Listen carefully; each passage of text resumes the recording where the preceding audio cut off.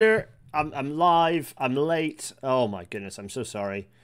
Oh, I was desperately trying to find a spreadsheet because I always like to share spreadsheets with you all. I'm now scrolling through Twitter like there's no tomorrow.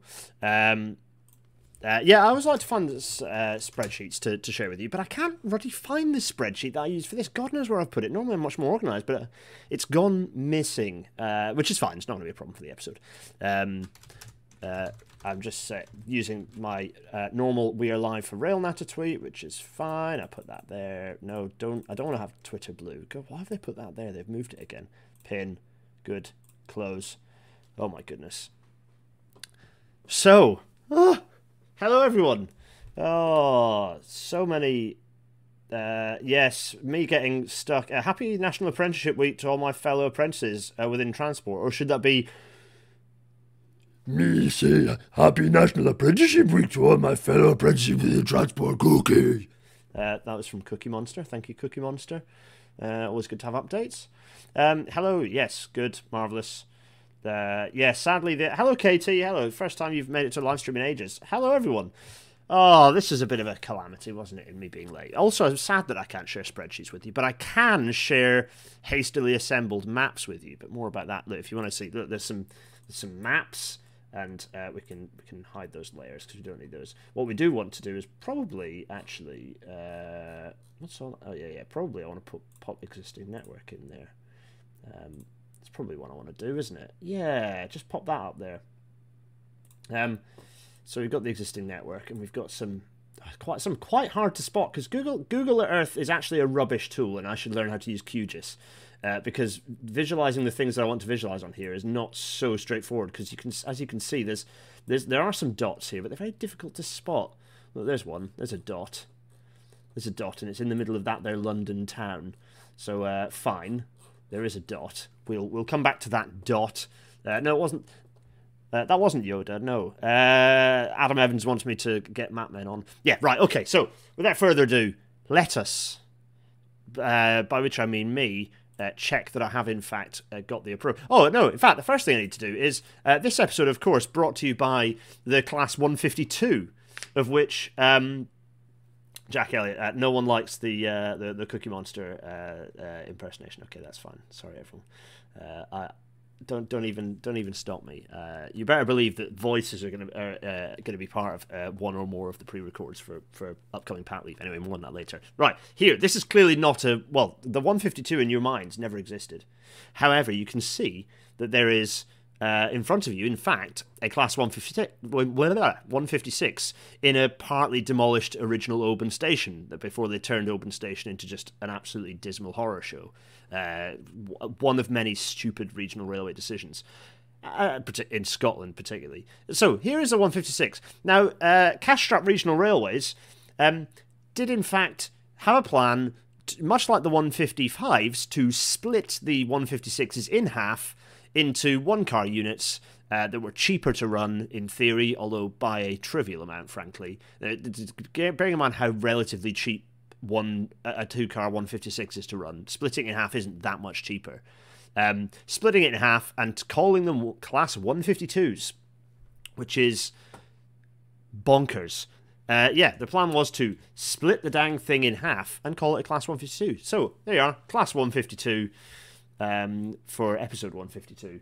Oh, I didn't close the door behind me. Oh, and also, that is on. Good. You can't see me anyway. Fine, marvellous. Right, anyway, I'm waffling. So, there we are, Class 152. Without further ado, while I catch my breath and work out what the hell's going on, welcome to tonight's Railnatter.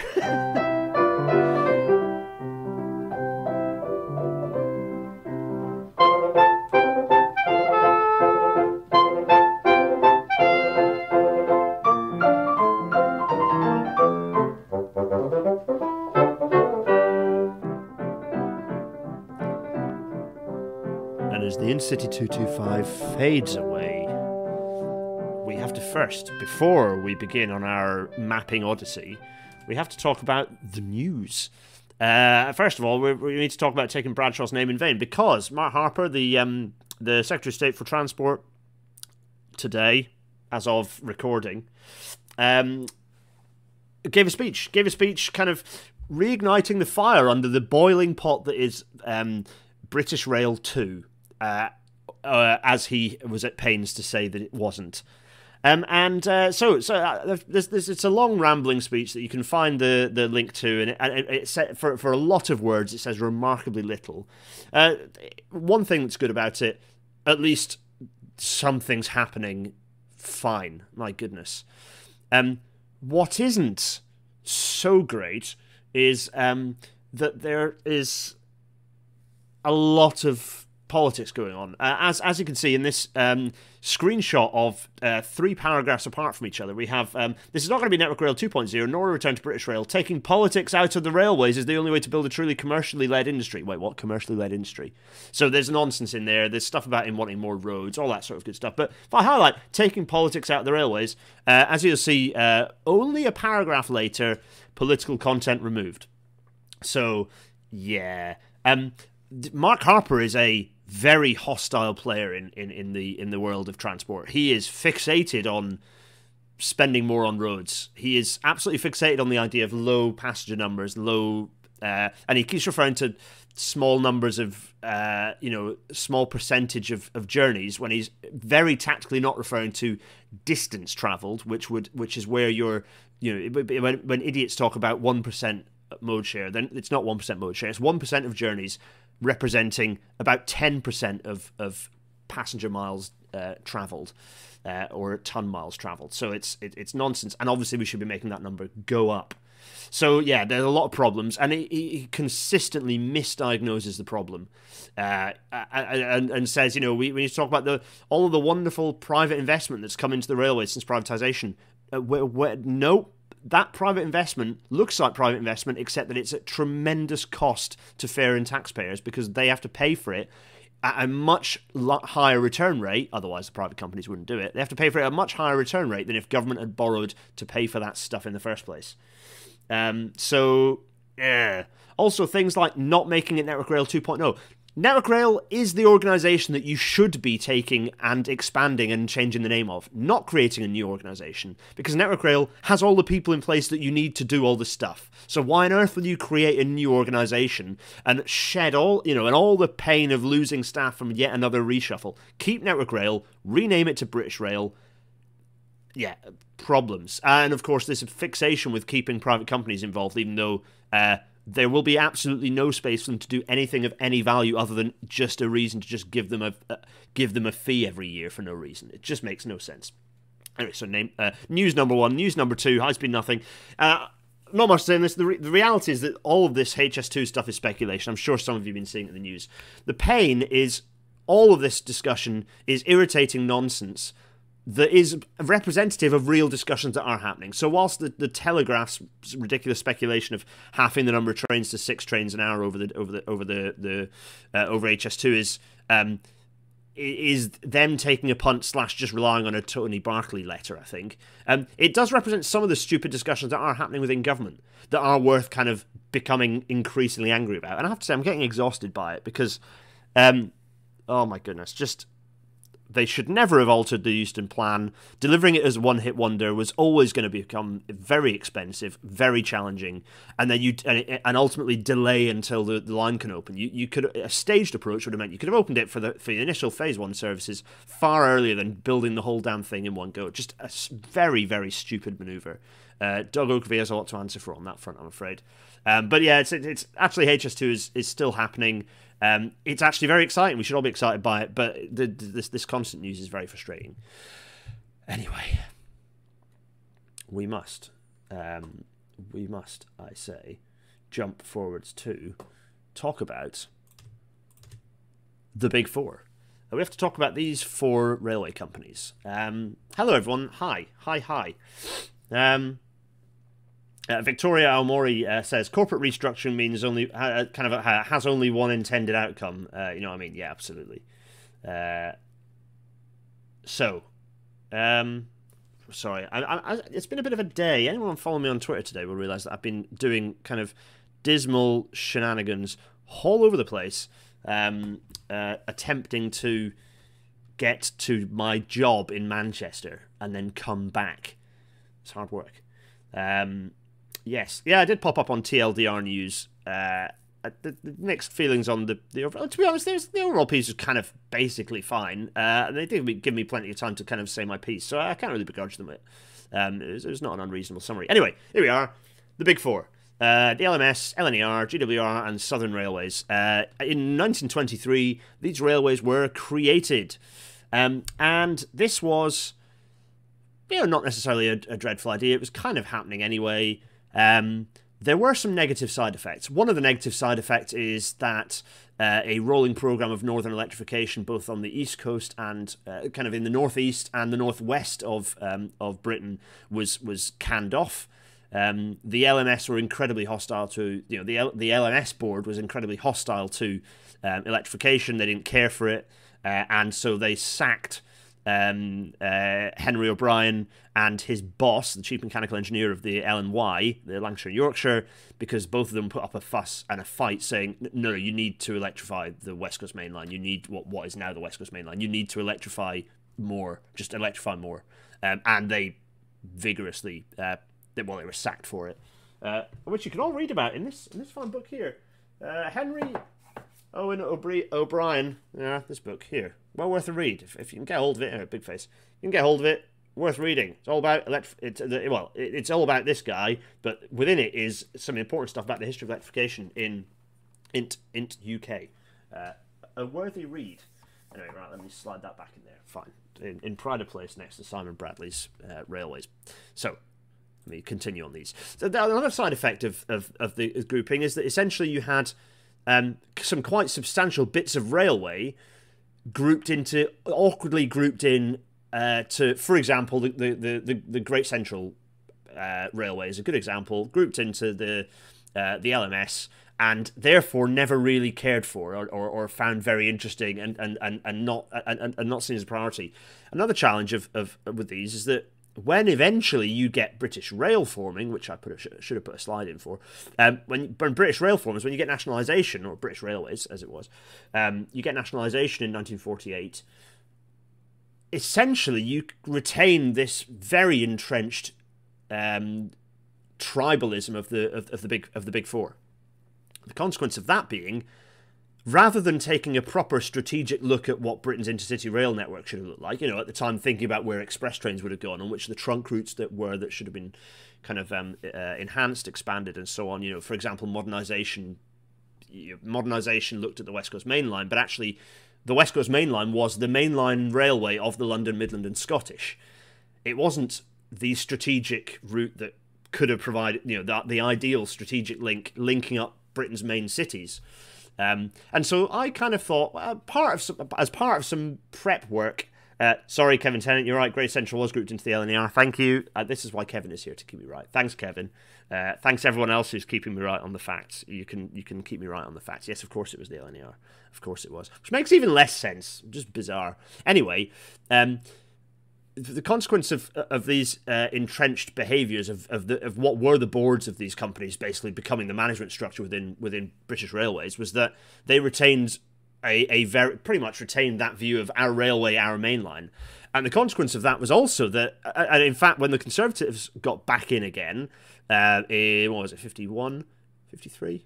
Anyway, when Churchill got back in and then the Conservatives got back in, they intended, there were big leaps, and actually you can read quite nicely about this in David Lawrence's British Rail Design, which is also a very good book, which I recommend you reading. Yeah, British Rail Design, it's gorgeous, got loads of gorgeous stuff in it.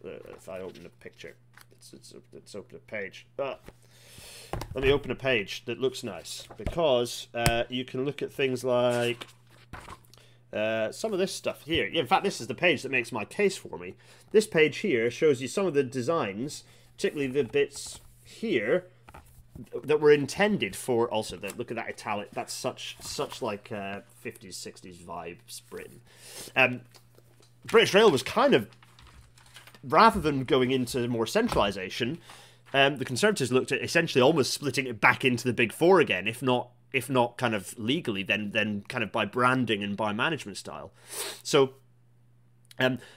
again, entrenching some of these sort of non-strategic behaviors. And the consequence of that is that we didn't ever look at the network. I mean, there are lots of other consequences in terms of operations and but we're looking at the network and the infrastructure and the express infrastructure at the moment. There was no strategic look taken at Britain's railway infrastructure.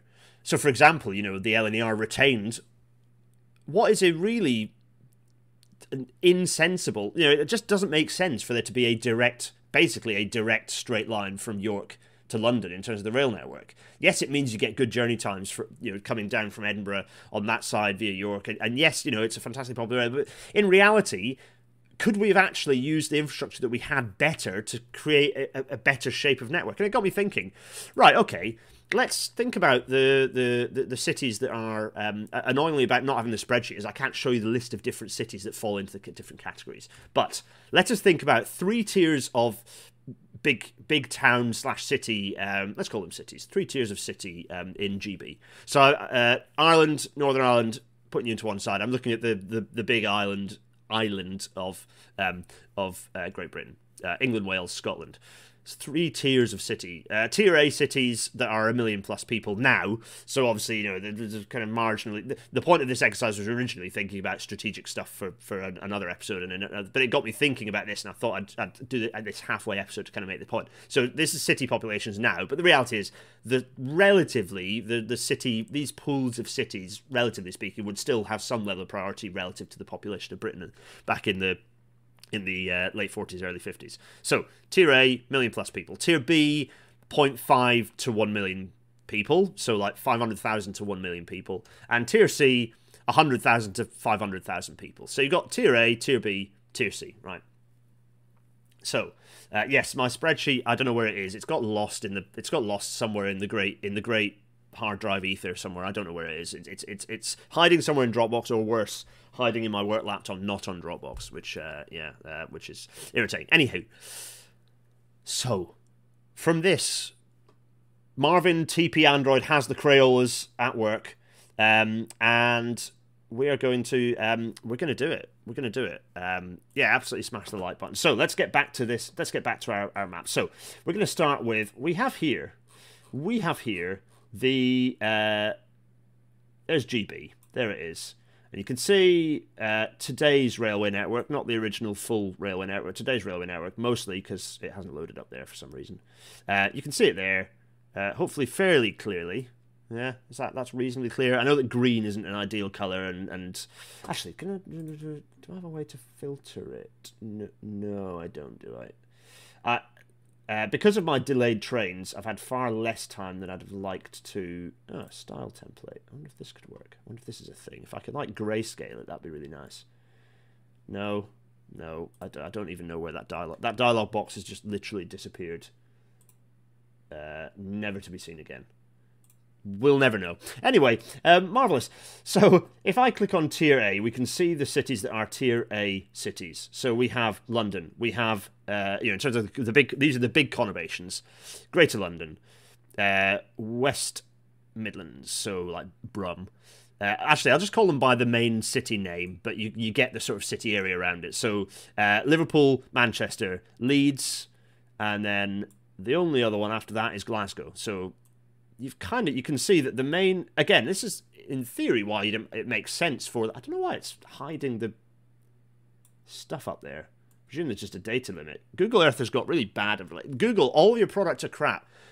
Chuck your stupid AI nonsense in the bin. Spend the research and development on that, on the products that you currently have that you've made dreadful, like your search engine and Google Earth. So the black lines there are the existing network, right? Hopefully reasonably clear. Right, fine. So, oh, by the way, when I'm talking intercity, forget branding. I'm just talking about the literal meaning of the word intercity, as in between cities, right? So forget the branding, forget provincial railways, forget regional railways, forget intercity. Just think actual, what at the time were the expresses between major centres, right? Jay's Transport, I swear only Birmingham and London have over 1 million population. Only way Leeds does. So this is looking at metropolitan populations. But The West Yorkshire population currently is over 1 million. The Greater Manchester population is over 1 million, and the Merseyside population is over 1 million, as is Glasgow's. So this is looking at metropolitan built-up area populations as well. So it's not just looking at the town in the middle; it's looking at the wider area. So, anywho, so we've got those, and if I don't know, is it clearer if I get rid of the if I do that? It literally isn't. Actually, it's clearer with the things on it. So, what would a network look like? Thinking about the network that BR had in 1950. Let's just say in 1950, the network that BR had. Ish. Some of these bits might have been canned off before that. But anyway, including all the stuff that is no longer a railway. Manchester Borough is not a useful boundary yet. Ideally, I'd have used, and I haven't because the data's not been finalised yet, I'd have used travel to work areas for these city populations. Because travel to work areas, I think, are probably the best measures of population relevant to the nearest centre, certainly for public transport use.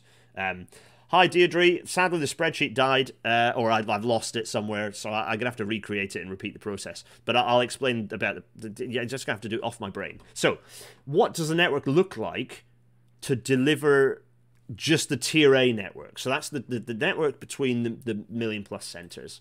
If Google is not liking this, shall I just switch off the existing network? There we go, that's going to make things smoother. Okay, fine, I'll switch off the existing network. So, before I do that though, actually, it's maybe worth just thinking, what does the current intercity network look like? So this is the current intercity network, mostly. I think there may be some weird gaps that I've missed off. This is a kind of a work in progress for a future episode. But Deirdre says that the latest travel to work areas will be absolutely crap, so I should probably use the 2011 travel to work areas. Yeah, that's a good point, actually. Chris Jackson is also pointing out, yes, fine. Right, okay, lots of interesting discussion. Chris Jackson saying travel to work areas are extended outwards by house price differential, hence the rise in long distance commuting.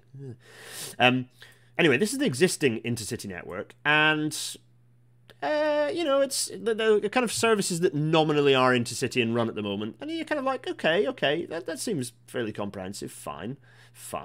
But actually, you could argue there's quite a lot of duplication there. And actually, if you kind of add, particularly if we look at the Tier B and Tier C cities, firstly you'll notice that a lot of cities are missing from that collection. Oh look, Belfast is in there. A lot of cities are missing from that collection, of our current intercity network. Even if I switch Tier C off, you can see that like the Tier B cities are served, but like it's not hugely logical. It's particularly if you think about some of the areas that really ought to be kind of getting connected onto that network. Not so good. Mansfield being an example of a pretty large conurbation that's not included. So you can see that kind of, I'm not convinced that our current intercity network makes a huge amount of sense. So if we hide that existing network and just have a look at what I think a Tier A network would look like, you will notice. So actually, I'm going to keep the other intercity network on underneath. This is me, basically, the way I've generated this is by drawing straight lines between each of those nodes and mapping onto what the bit of railway that closely follows the straight line, but ties up all the nodes. Also, what I've done is think about a network that allows you to get reasonably efficiently from every node to every other node directly, with a direct service of some kind. So, yeah, people are saying North Wales should have been part of that, the existing network. You're right, it should have been. Yes, sorry, thank you. As I said, this is rough and ready, so do call me out in the chat for the things that, like, this is not science, it's crayons, for us to experiment thoughtfully. Yes, you're right. However, I draw the line, it's going to be arbitrary. So, this is me thinking. This is essentially me recreating what in future you would emulate then with a high-speed rail network, right? So, going up to Glasgow via Manchester, Liverpool, and Leeds, and this is what I think the best way to have built and then enhanced the network would have looked like.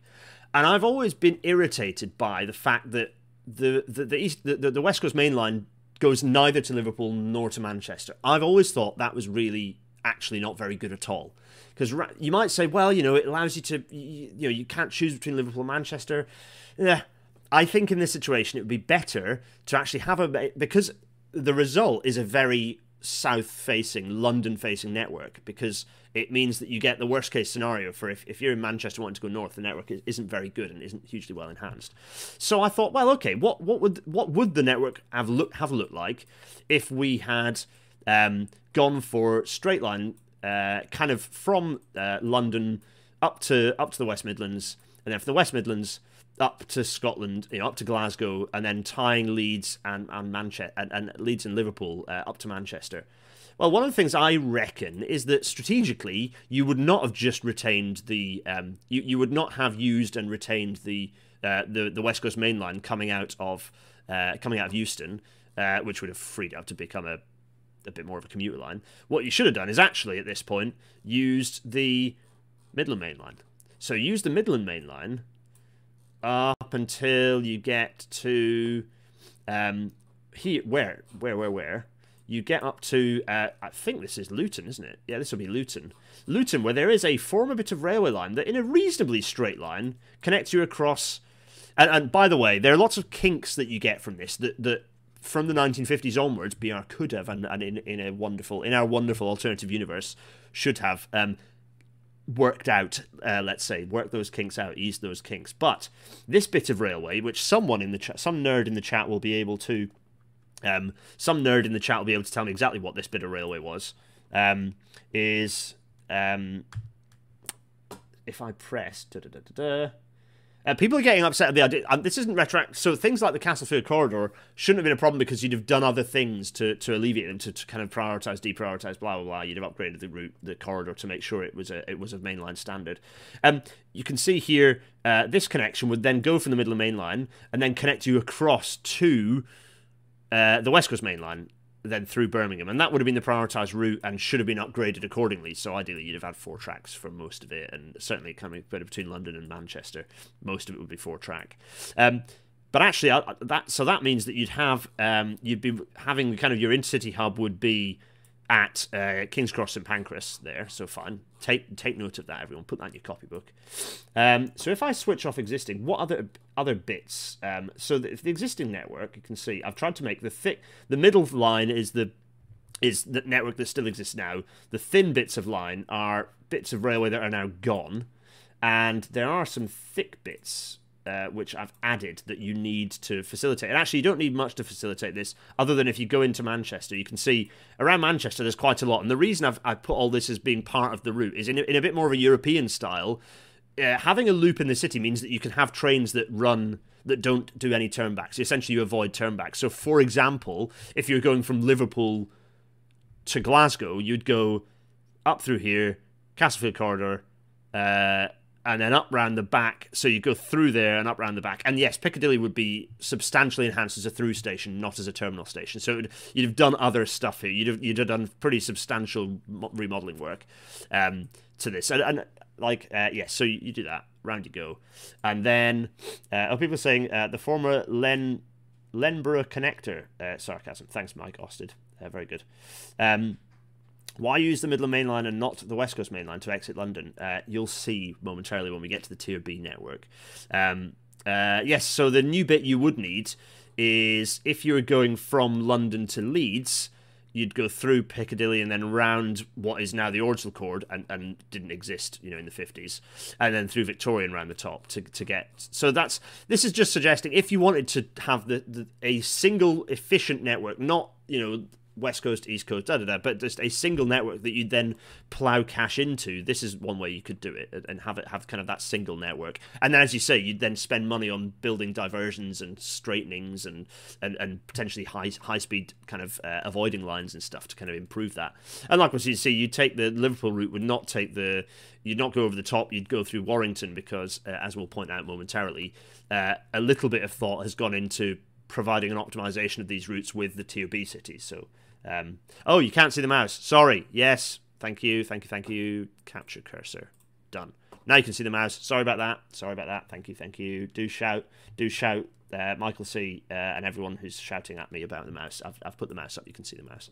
So, Yeah. So if I go in here, you can see you've got this kind of the loop, and this also. So there you go. So also what you have there is a need for a better route out of Manchester as well. It kind of shows part of the reason for this, by the way, is kind of, I think the number one reason this becomes interesting is less actually about this weird fictional alternative past history that I'm talking about. It's more showing how rubbish the British rail network is because of its lack of strategic oversight when it was built. Because some of the alignments are some of it makes no sense. There is no particularly good north-facing route from Manchester northwards. There are some strange strategic choices here there.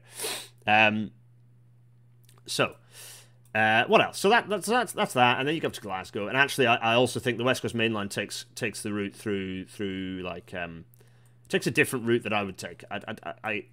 I can't exactly remember why. I think it's because of improved curvature actually that I chose to take a slightly the alternative route than the current one. Anyway, so then you go into Central. Fine, right. So that's fairly straightforward, and also kind of doesn't say very much. What I think gets more interesting is when you bring the Tier B stuff in. So first of all, let's switch that off, and let's look at what the Tier B cities are. So the Tier B cities include the Hampshire sort of conurbation, South Hampshire conurbation. So that's like Portsmouth, Southampton, Bristol, Cardiff, kind of Cardiff, Newport as a built-up area. You've got Leicester, Nottingham. Where else are we? You also have Newcastle, kind of Tyne and Wear, and then Edinburgh is kind of into the mix. Now, it's not that many places. It's not a huge, long list of places, but it does give you a more complex network and how you then deliver that with services. Is this now or... Kevin Tennant's asking, is this now or 1923? So we're kind of talking about what... So this weird hybrid alternative history I'm talking about is what if we didn't have the siloed thinking of grouping in 1950 when we had in 1948 when nationalisation happened, as part could the network have looked different if we'd had more of a strategic look at the network and at how we could have prioritised routes, for example, for electrification priority or capacity enhancement work or just general investment in tidying up alignments, that sort of stuff.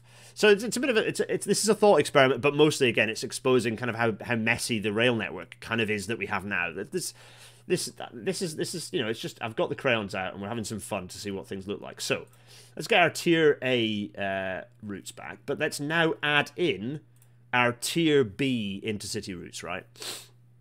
Within that, you can see we start getting this. So if you can sort of see, we start getting this sort of figure of eight shape, right? So you start getting this figure of eights, and the point of this is again, it's ensuring that each one of the nodes on these lists can reach each one of the other nodes with a direct service. So on my lovely spreadsheet, which I've lost somewhere, I had a series of services that connect. I was providing the minimum number of services that would connect as many places with direct that would connect every node with every other node with a direct service. I really want to find that spreadsheet now. I'll find it. I'll post it. I'll put a link on Twitter. Now let us zoom in and see what this looks like. So first of all, as an interesting point here, I in my psychopathy would not use Paddington. I would run the West Coast Main Line, and yes, the existing alignment's a bit kinky here and there, but I would make the most of some of this railway land to smooth some of those kinks out, and actually provide a correct connection across. And again, North London line's a bit messy. Potentially, you could provide the connection across into a substantially enlarged King's Cross St Pancras station area. So you get some of those services actually, and you kind of minimizing the number of big intercities hubs, particularly, and also key thing, getting rid of some of those annoying connections that happen between Paddington and going northward. So yeah, that would be the route that the intercity services would take. But then, by and large, Great Western Main Line, fine. I'd ignore the Badminton line, so I'd use the old route, which would require enhancement, and make the most of the 1950s to just do some more heavy going stuff in Bath before everything gets listed to high hell. People are saying, have I missed off a Tier B city in the southeast? There's a purple dot with no connection. Have I? Where am I? No, sorry. This was me putting a dot here, thinking about which I've forgotten to delete for this episode, which is thinking about connections to Europe. So yeah, no, yes and no. For now, I'm just thinking internally, but yeah, I suppose you'd think about that connection down to get to Europe if the Channel Tunnel existed. Good spot, by the way, very good spot. Four level King's Cross St Pancras. Well, yeah, actually, it could be, yeah. So, there we go. A London Hauptbahnhof, if you will. Yeah, exactly. Kind of that. And the other thing, of course, is in this magical world that we're talking about, you'd have built the through station to get to Eurostar, to get to the tunnel. Sorry, that Corbyn didn't want unblocked. It wasn't just Corbs. Go back to the HS1, HS2 link episode to get what I'm talking about. Anyway, so fine. But the other thing which I think you'd then upgrade is upgrading what looks like a weird route, because you wouldn't use this route to get directly from London. I mean, you could, because it could be cheap, but you might be, you could use it to have cheaper tickets. But the route that goes from London, and you'd enhance this far better than it has now. You'd get rid of third rail, overhead electrification, do it properly. You'd go from, by the way, if people are going, oh, you're saying existing upgrades instead of doing high-speed lines. No, I'm kind of saying this is where you do parallel. Like, if we had an alternative universe where you'd done more investment in some of these routes, it might have delayed the need for high-speed upgrades, or we could have done a more European style. Well, we build bits of it with high-speed sections and stuff. But no, this is not me saying. This is not like me saying what the network should look like now. This is a thought piece looking at how non-strategic our rail network actually is. But, and again, like look at this mess. This wibbly mess is like, it doesn't look very intercity. And yes, your journey times would be, not ideal. But again, it's part of, you take that strategic view and you go, right, okay, so if we want to improve journey times, we have to spend some money and sort some alignments out here and there. But what I'd say is that you do this route down to Southampton and back up to Bristol, and then you'd use, and rather than doing the kind of weird via Oxford thing for cross-country services going to Southampton, they'd all go via Bristol, which, and also if you're going to Cardiff, you'd go via Bristol again. So it's trying to, so yes, again, that would extend journey times. Yes, I know about all the journey time stuff, but I'm trying to think, if you did some of the enhancement, putting journey times to one side, if you did some of these enhancements, you could have a simpler service that you could then run more frequently. You'd actually increase frequencies, So, so your generalized journey time would decrease, even if your overall journey time, your like end-to-end speed journey time wouldn't.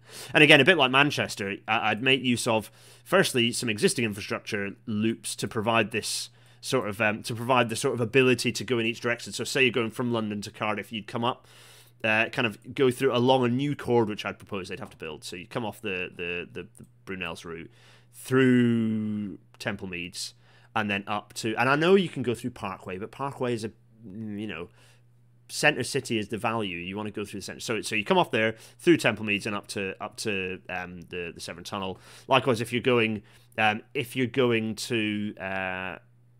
so let's see, I'm trying to think. If you're going to I'm trying to think what the route was that involves doing this thing. What was it?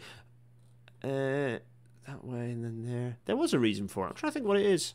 It might be just if you're turning around. If you're going down, so Birmingham, then round. I tested all these with my list of... Again, it's a lovely spreadsheet, which I was hunting for and was why I was late. I can't find. But anyway, basically, you create this loop, and it gives you the opportunity to make sure you're not doing any reversing, any turnbacks. All the kind of routes can be... All the journeys can be direct through routes. Actually, I think it might have been because... one of the services I think I had coming from... so I had Cardiff services coming down into Bristol... and looping around that way and then coming back out to go to Cardiff, which I know sounds bonkers, but again, I was doing a bit of a thought experiment of what would it look like if you were trying to minimize the number of different services. So you just have the same service, even though it runs back on itself. You run it as a higher frequency, you get a kind of a drum beat. Except I have a Brum Cardiff chord further up. I think that's because of... Oh, yeah, that is true. What's that one for, I wonder? Oh, again, I'll do a follow-up and if I find the ruddy spreadsheet, I'll send it out to you, and you can sort of see the logic. I think there were like 15 different services, and all of them made sure that you connected all the different ones, but some of them involved certain types of journey. Yeah, there's a logic to it which I can't explain now because I lost my spreadsheet and my brain is mush because of all my train shenanigans. Also, again, a similar sort of story in and again, this is where like you see this falls down because you're ending up hogging local services, like hogging where local services should be running to get this runaround, right? So again, if you've got Birmingham and you need to face in different directions, then you need to have again the same sort of loop. So you kind of coming around one way or the other to provide the through, going through New Street. So there, and then running across to so you want to run across to Leicester, and you see how much of a mess some of these east-west connections are from the lack of strategy that we have in our network. And at this point, you'll notice something here, which is where's the East Coast Main Line? No East Coast Main Line. So in my suggested utopia, which would obviously hit me very hard because I like the East Coast Main Line, I like getting to London in less than 2 hours. However, I do think that's very silly in terms of making the most of infrastructure to connect up key points and actually maximizing that flow of trains to connect up places. So thinking less about, maximize journey time, long distance, and optimizing connecting as many large cities as possible so that if you're on a north-south service, the chances are any number of those cities that you need to get to will be connected by the same service. At this point then, you see that we're coming off here and connecting up through onto so you can see we've got our nice network going along here. Actually, what is it that I do here? Let me just check what I'm so there's a connection up there onto I've got all my place names switched off, so I'm trying to exactly remember what the connections through are. And in any case, what a shoddy shout at me for the rail natter, everyone. LNER Sheffield. Yeah, absolutely. LNER would go through Sheffield. So you come along here, and yes, you are making use of Great Central Railway in a few places. Those few places being, okay, here's the kink at Loughborough, right, which you'd get rid of the kink at Loughborough. You'd make that the smooth, flat bit, right? And then you'd go from the Midland Main Line onto the Great Central to make use of the Great Central's better alignment through Nottingham. So through Leicester, at Loughborough, you'd come off onto the Great Central, through Nottingham, and then things get messy because you want to include Mansfield, which is a big chunk of population on the north-south route. But then you can see it goes a bit funny because there was because there's a huge number of railways around here, and a lot of them are almost all of them are completely useless for strategic passenger operations. But somehow you want to get across to Chesterfield. There's Chesterfield, and then you split up. Again, it's another kind of loop situation. If you were going then across to Manchester, you'd go around the Great Central Old route and then come back, and then go via. Interestingly, I've missed out the court there. That's a whoopsie. Across the Pennines, over Hope Valley, and by the way, yes, Hope Valley, not Woodhead. Woodhead's alignment is rubbish. Forget Woodhead. You're getting rid of Woodhead no matter what. Anyway, it's not been saved. We're using Hope. Connecting up through into Manchester that way. So that's your route there. Sheffield, obviously you need a Sheffield up to Leeds route that's more direct. So kind of chosen this route here, this weaving around route, which actually uses up bits of former alignment there to provide you a kind of a route that then connects you on. So again, there's a little bit of avoiding too much parallel route because so it kind of comes up there and connects in with a new a non-existing piece of infrastructure to give you a decent radius to then connect up and go up into Leeds and then fine. And then Leeds you kind of run as a through station because it kind of sort of is anyway.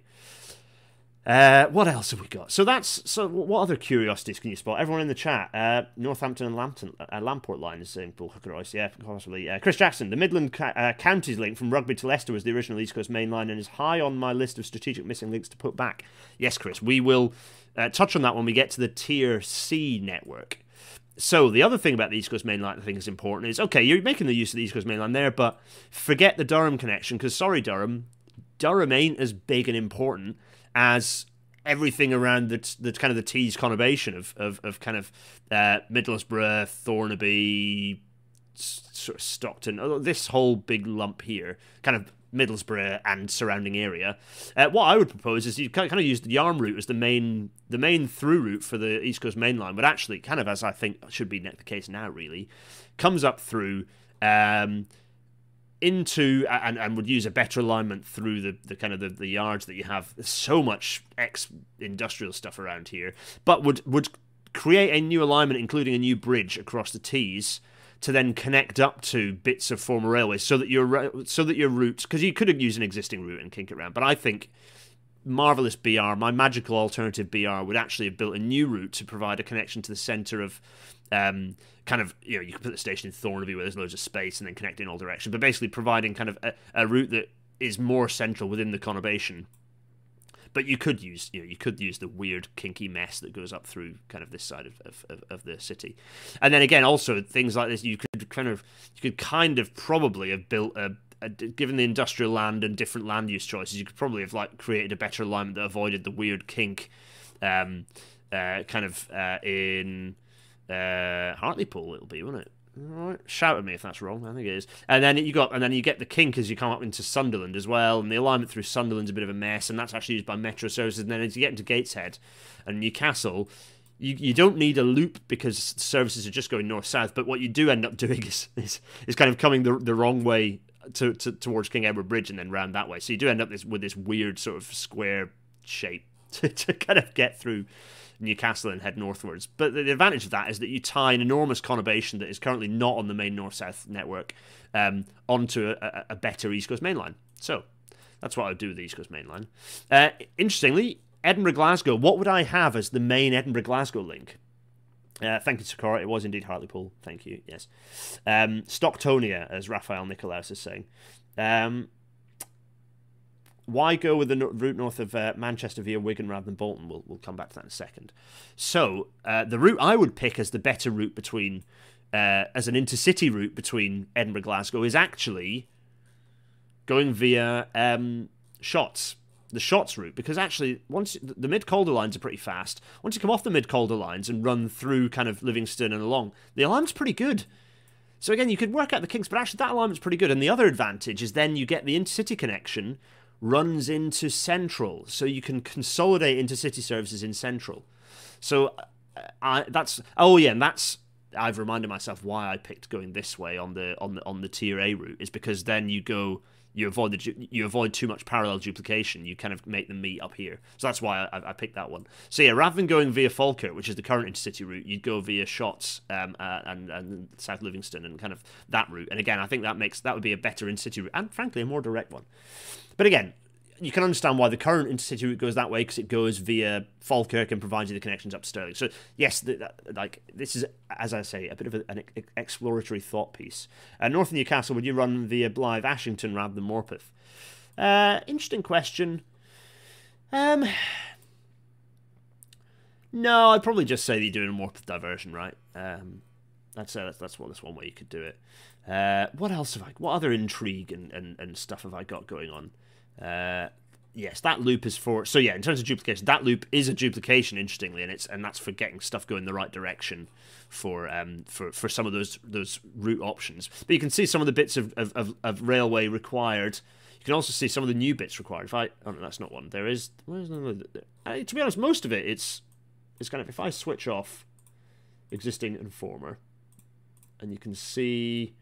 there aren't that many new bits required. There's that chord thing that I kind of pointed out, coming off the coming off the Sheffield Manchester. What is that? Are those the TJCs? Are they the TJCs? And then facing northwards to, I think they are the TJCs, facing northwards to get into Leeds. That's a big bit of new stuff. And then obviously the thing up at Middlesbrough as well.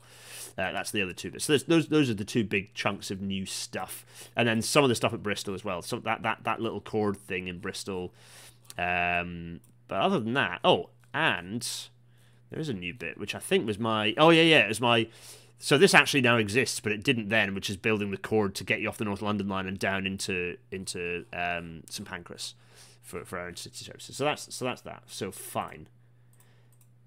Now everyone, what did the Woodhead line ever do to me? Red flag for people who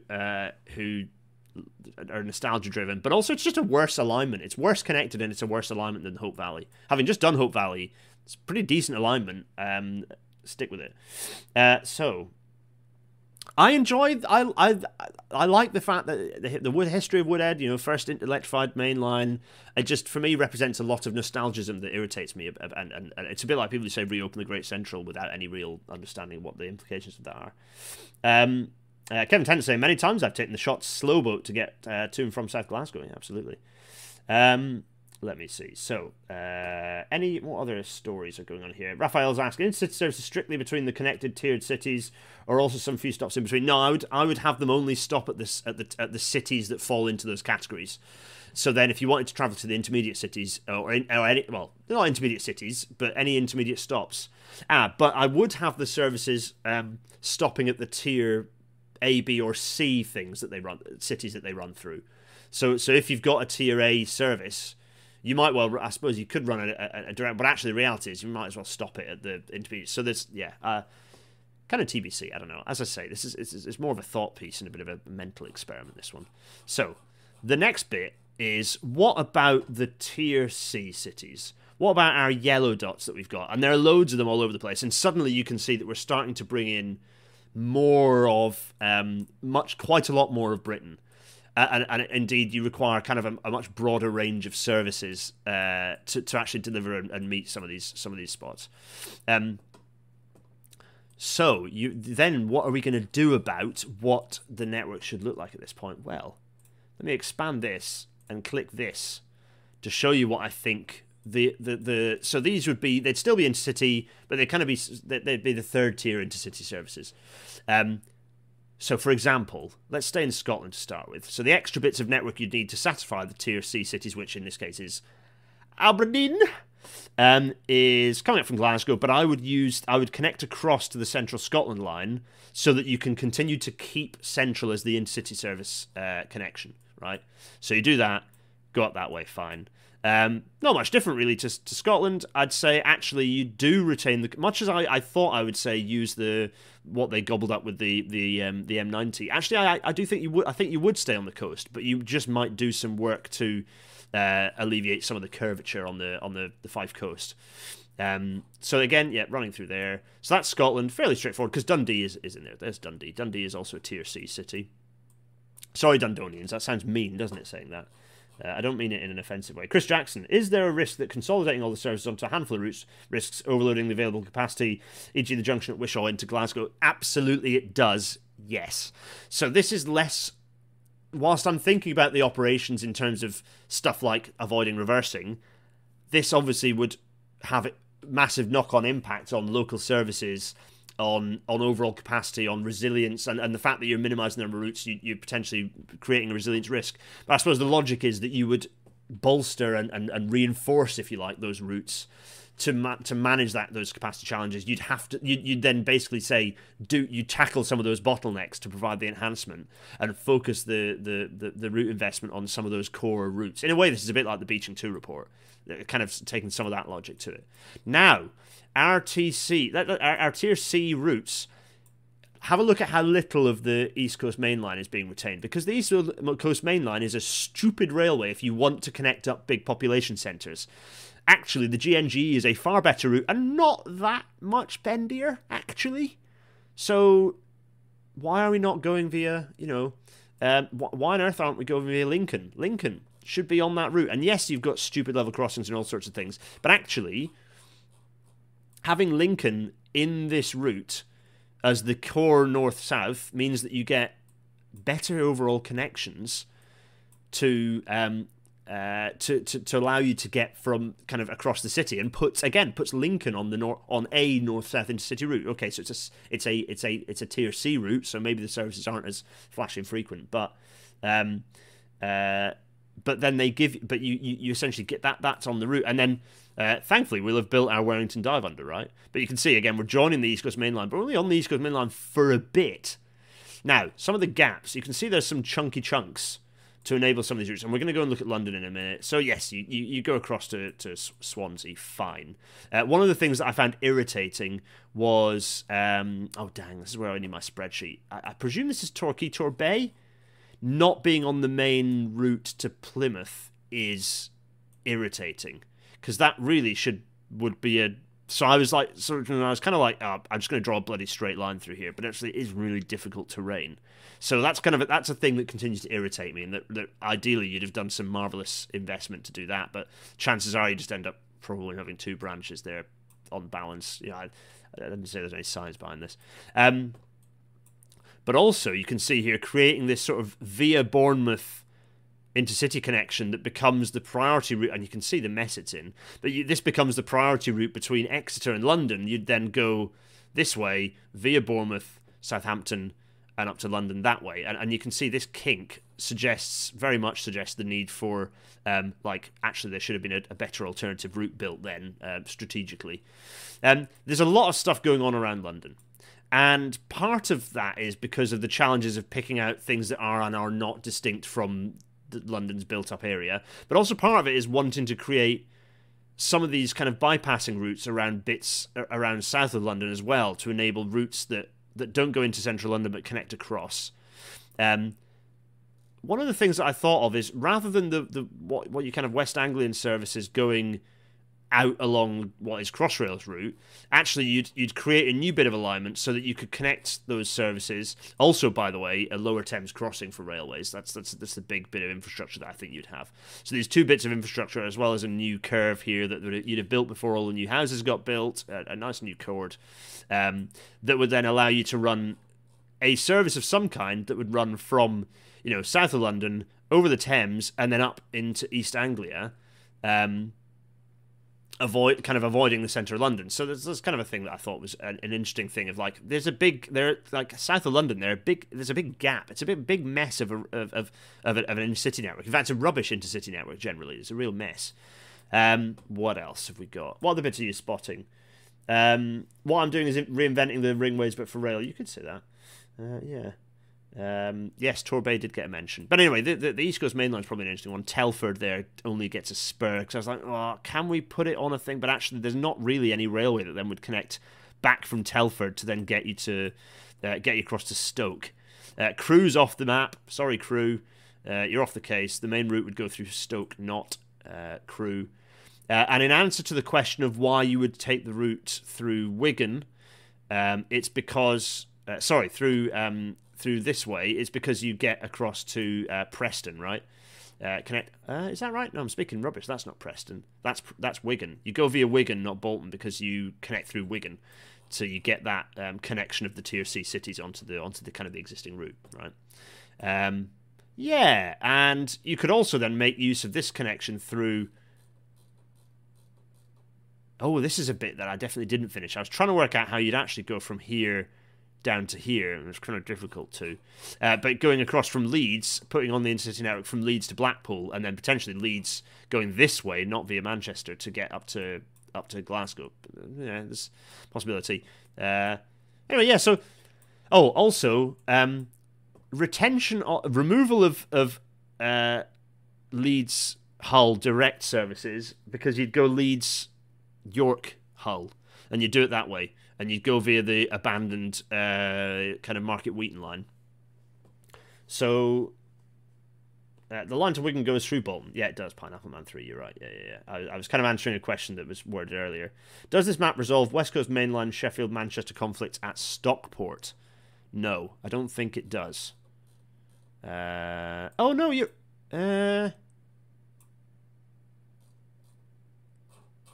Actually... It does, doesn't it? Because your Stockport... Let's... Stockport being... Not there. Where am I? Let's get me Stockport. Where's my pyramid? Where's my Stockport pyramid? Stockport is here, right? Yeah, there's the pyramid. Stockport. There's Stockport. There is Stockport. Yes, it does resolve. I think it does resolve the conflict, because you essentially just have north-south stuff going through there. And you'd use the alternative kind of back route into Manchester to get from Sheffield. So yes is the answer. It does. Bradford. So this is a very good question from Cookie Monster. Because of the statistics I've used, Bradford is part of the West Yorkshire built-up area.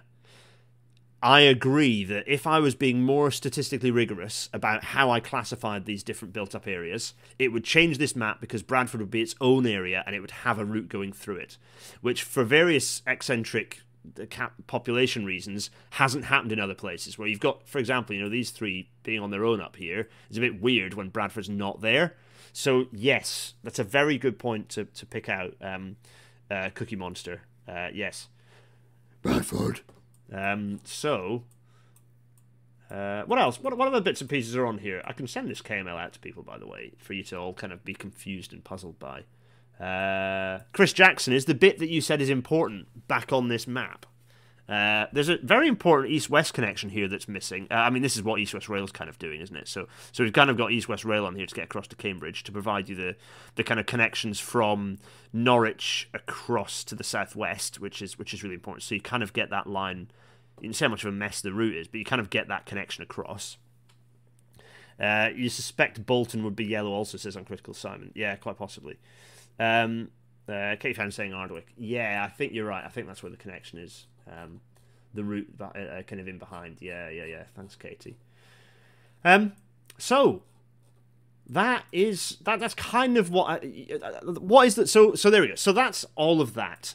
What have we learned from this nonsense? And we can absolutely go from what you're seeing. Line up your questions. I can drop the KML to everyone. I'll save this as a new KML and I'll drop it into the Discord so you can pick it up. Yes, I have another very good point. Wales is a desert in this one. Well, that's partly so. If I'm taking a purely strategic look at population centres, that's because there are no big population centres anywhere else. If we were putting the connection across to Ireland here, then you would consider that route as, and it would get mainline status. But in terms of population centres, Wales is not very populated, so it doesn't get that kind of connection. It just goes into South Wales. That's me kind of being fairly dispassionate on that front. David Frankel is saying, were we supposed to learn something? Firstly, the point is that.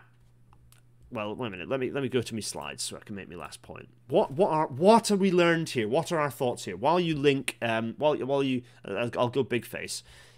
What have we learned with this nonsense? So, show the complete map, but without the existing network, showing only a dream network. Oh yeah, good point. I will do that. Let's go small face and let's go back to this and let me get rid of the existing city network. Let me zoom out and show you the whole thing. Actually, can I full screen this thing? Let's go full screen. There's the full map. There it is. Actually, I can just very slightly zoom out. There we are. There's the full map. It's still quite busy. So suddenly you're like once you include the tier C stuff, you're like, oh wait, there's loads of duplication still.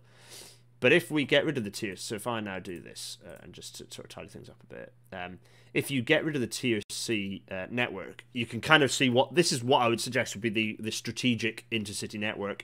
The tier C would then be kind of augmented, and you probably have more mixed type services. But this is what I would then augment as the main network, and the things that you expect to see. You've got the cross country route by and large. You've got Great Western. Much of, obviously the differences on the East Coast Main Line, some of the differences in West Coast Main Line in going through Manchester rather than bypassing around. But the other big change is no East Coast Main Line is that the Midland Main Line plus Great Central you combine, and I think that's a good example of one of the things I think we learn here, which is if we'd retained, rather than going, oh, we retained the Midland Railway shall be retained, you go, what are all the railways we have, and what would be the best making the best route of the benefits the different companies had, all the different backhanders different companies had given to people to get through different routes, make the best of the different ones through there to get a better railway. And I think that kind of core through the East Midlands is a good example of that, because you're bouncing between whatever that bit is, which I can't remember what. Nerds unite to tell me what that is. This bit, which is the Great Central, and then bits and pieces, good lord, all this stuff that goes here, and I grant you that's messy, but that's because the railways around here are rubbish. And then providing some of that so that for me is a better route for that strategic route. And then you get, by and large, you got the cross country route kind of coming through here, but again you're tying together Derby and Burton on Trent actually is on there, isn't it? Which is surprising. It's all the beer. It's because of all the beer. But yeah, it's actually a tier C city, which is kind of surprising to me actually. But anyway, there we are. Door hanger, your message is murdering itself. Victoria Amori, Birmingham through services via M6 motorway. Yeah. Yeah, you could just do that, couldn't you? Just like bin off the M6 motorway and just go straight through.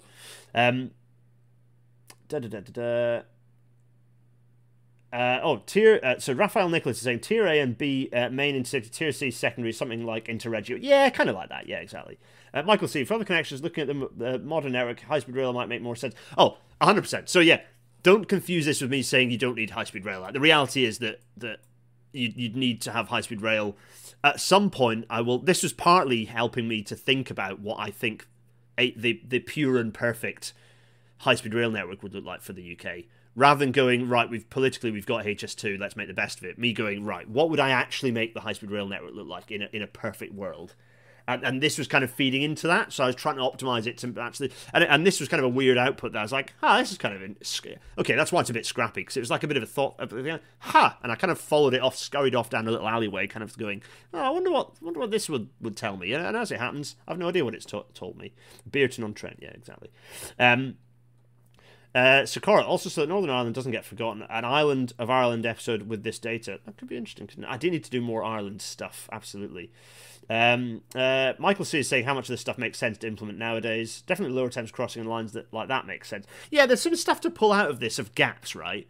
So if we put the tier C stuff on, downwind or downriver of the Thames there's some weird route stuff going on, and I think the lack of a crossing of the Thames down there, as much for freight as anything else, to be honest, is an issue.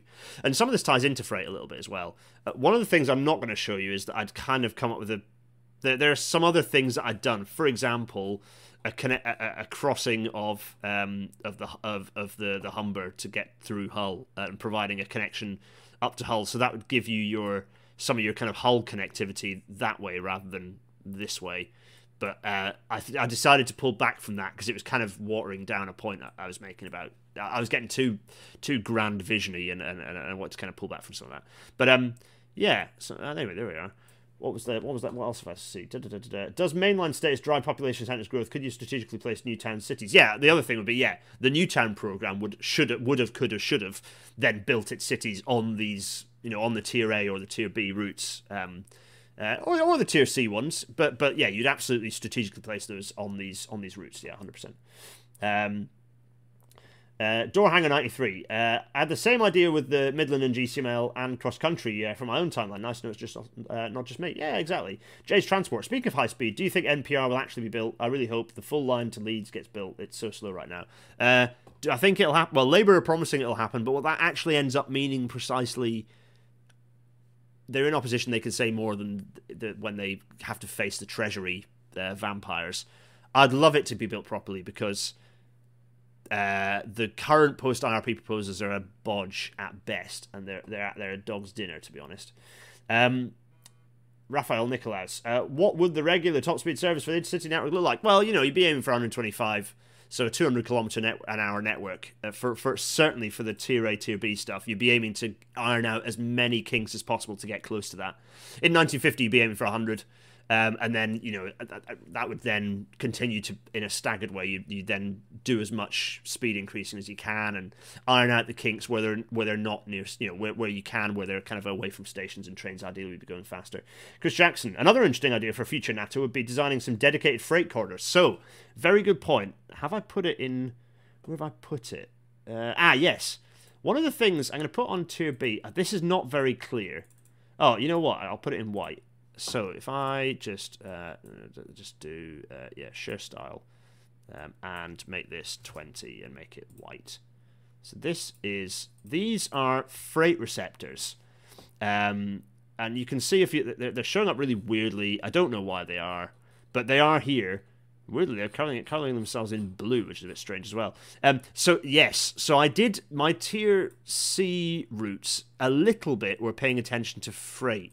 But you're right. It'd be interesting to overlay a strategic freight network over the top of this. I'm in the process of trying to work out a way to not do all the legwork of digitizing a freight database myself. So, but Chris Jackson, it's a very interesting point. Yes, and I have thought about that, and been an interesting one to explore. Get like Nick from Intermodality on, Nick Gallup on, to talk about it or something like that. Just partly because I'm using Nick's data to try and kind of geolocate some of that data and think about what a network would look like. But yeah, very, very, very good point, Chris. That'd be really interesting, I think, to think about that, to look at that. So what other queries have we got? Let's see. What does the South Devon mainline do to mitigate Dawlish seawall? Very good point, Thomas Gray. I have a nasty suspicion I didn't actually do anything, which you could argue I needed to, but I don't think the northern route would be where I would take a main line. You do need to, you don't, because reversing is messy, and so I think what you would do would be, it's not down there, what am I about? Oh no, it's down there, yeah, there we are. So there's Exeter and there's Plymouth. What I would do, what I think I would be doing is cutting a kind of an inland route that kind of cut the corner off, and left this as then a kind of left the coastal route as for local services. I think that's probably what I'd do, but I haven't done it here because it's a new thing. I should have done it, shouldn't I? That should have been one of my thick yellows to kind of dodge that. You're right. But I think I just did thick yellow bits, new bits where there was a fundamentally missing connection rather than, so there are lots of things that I'd sort. South Devon coast bit is one. There are loads of kinks and corners that I'd tidy up. Morpeth curve and all sorts of things that need to be tidied up. Any ideas on how you'd enlarge King's Cross and Pancras to take a huge influx of trains under these plans? A bit like the combination. There were plans to merge the two stations in various ways throughout history. So I don't have any particular fixed ideas, but you'd have, not all, but some of it would be through platforms to then connect onto the Channel Tunnel. The GWR powers for the inland Dawlish avoider were not surrendered until the 1960s. What could have been? What could have been, everyone? Anyway, so those be my thoughts. I'm going to continue chucking thoughts and questions at me, but I'm going to press on with this and get rid of my face and do the outro. So, audio only format. Thanks for those listening. Hello to everyone listening in audio only format. This episode and all the others are going to be lined up. All the other Pat Leave pre-records are going to be lined up for you to listen to. So you'll actually have on-time podcast releases, which will be fun. Patreon.com/Gareth Dennis for supporting me on Patreon. Thanks to everyone who supports me on Patreon. For anyone who doesn't know, there's a new Patreon exclusive video just went up where some stuff gets discussed. So if you aren't a Patreon person, you want to see that, subscribe. You get to watch it. There are some bonus elements to being a Patreon supporter other than just that warm fuzzy feeling that you're helping me to do more of this not fun thoughtful nonsense. PayPal.me/Gareth Dennis to if you don't fancy a long-term subscription, but you were kind of like, oh, you know what, I enjoyed that, and I want to but I hate Gareth and I wanted to send him abuse, so I'm going to give him £1 but tell him he's a prat. You can do that. PayPal.me/Gareth Dennis. You have the technology to do that at your disposal. GarethDennis.co.uk/Discord, where all of this chat and more besides goes on. Hello, lovely people in the chat. You're wonderful. That continues in the Discord server. It's a wonderful community of people. Lots of fun, nerdy stuff goes back and forth. Not too many in-jokes, although a fair number of in-jokes. But it's a reasonably accessible place. Go in there, ask your questions, have thoughts, look at maps. I'll put the KML file in there for you to play with. All good fun stuff for you to do in there. Right, so the fun thoughts of what are the next few weeks holding for you, because of course, I will be disappearing on paternity leave to help my wonderful darling wife to raise a little baby for longer than a month. I'm not just going to give up after a month, but I'm taking a month of pat leave, right? I will not be doing Rail Natters live during that period of time. Rightly so. You will be receiving multiple pre-record episodes to watch. Episode 153, High Speed 2. We're going to High Speed 2. We're going to Long Itchington Wood Tunnel, and we're going to look inside a ruddy tunnel boring machine, and it's so cool. I cannot express the extent to which this was a cool thing, and I hope I have captured that energy and excitement, and by giving you a long-form tour of the inside of a TBM. Jeff did a video which was great, but obviously Jeff does short videos because he cares about things like actually creating an engaging video. I just kind of fancy taking you all out with me on a bit of a plod in real time. Hence why this video is, it's not too long, but it's still like 40, 50 minutes, whatever it is, an hour. Might be an hour. I can't remember. They're rail natter length. Anyway, so that's that. That's 153. As ever with a chunk of pre-record, I should tell you the next episode too. You're going to get advance warning because these are all on YouTube anyway now. Episode 154, lined up for premieres. They're not watchable on YouTube. Episode 154, An Odyssey of Historical Curiosity with Bob Gwynn. Bob and I, brilliant Bob, we sit down and we have a lengthy chat about all sorts of historical stuff, and it was brilliant. And I did it, recorded it in one hit, put it up pretty much as it is. It's just for you to enjoy. It's delightful. I really enjoyed it. One for you all to soak in. Episode 155, I also recorded it yesterday evening with Luke Agbaimani. Perfection and Imperfection on the Underground. Luke's second Tube Mapper Project book is out, and we go on a visual odyssey. I'm using the word odyssey a lot at the moment. A visual adventure through London's various transport systems and look at the aesthetic sublime of those systems. It's a lovely episode. Luke's lovely. We had a lovely time. We get all artistic because I think that's actually a really important part of public services and systems and transport. So we talk about that. It's great fun.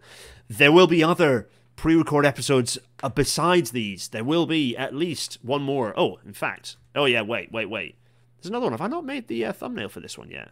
Huh. Wait a minute. Hold that thought. I'm going to go big face while it's me. Where have I put... I thought I'd created the thumbnail for that. Thumbs. Yeah, I forgot to put this in. Right, good. Let me put the... I forgot one, everyone. There's another one, everyone. There's another one. Right, here we are. It's in, it's done. Good. Back to no face again. Professional as ever. Oh my goodness. Episode 156. We have a long chat with... we have a nice chat with Charlotte Kingston of the National Rail Museum. We talk about what the hell is happening there. What's going on? Many things. What's happening? Let's talk about it. So we do. I do a bit of a tour of the innovation platform.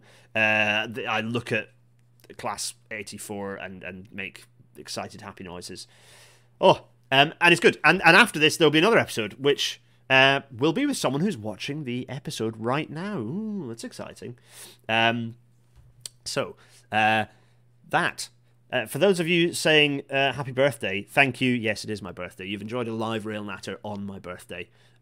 So thanks for that. You've also got me looking like a guy from Boston, with my white shirt, white t-shirt, blue shirt combo. I look like I'm going for blue collar worker look, right? Except I'm not carrying it off.